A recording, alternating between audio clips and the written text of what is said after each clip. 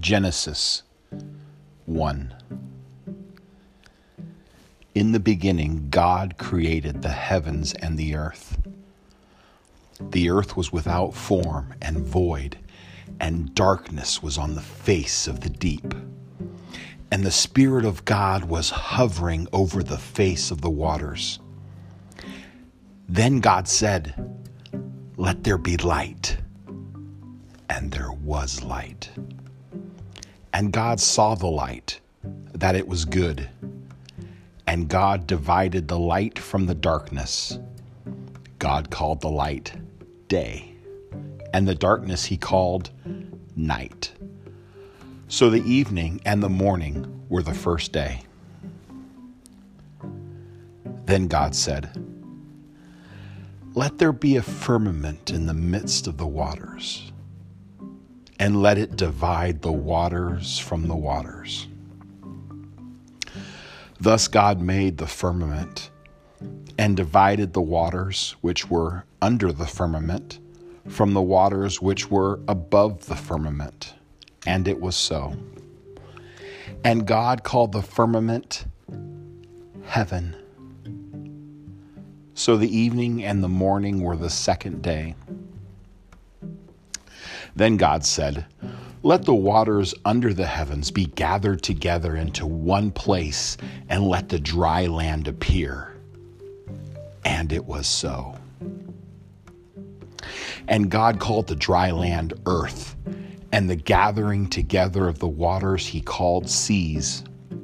And God saw that it was good.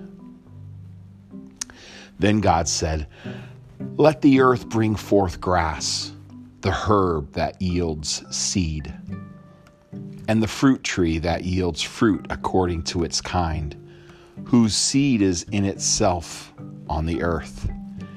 And it was so. And the earth brought forth grass, the herb that yields seed according to its kind, and the tree that yields fruit, whose seed is in itself according to its kind. And God saw that it was good. So the evening and the morning were the third day. Then God said, "Let there be lights in the firmament of the heavens to divide the day from the night, and let them be for signs and seasons, and for days and years. And let them be for lights in the firmament of the heavens to give light on the earth."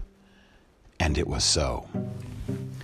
Then God made two great lights, the greater light to rule the day, and the lesser light to rule the night. He made the stars also. God set them in the firmament of the heavens to give light on the earth, and to rule over the day and over the night, and to divide the light from the darkness. And God saw that it was good. So the evening and the morning were the fourth day. Then God said, "Let the waters abound with an abundance of living creatures, and let birds fly above the earth across the face of the firmament of the heavens." So God created sea creatures and every living thing that moves, with which the waters abounded according to their kind, and every winged bird according to its kind. And God saw that it was good.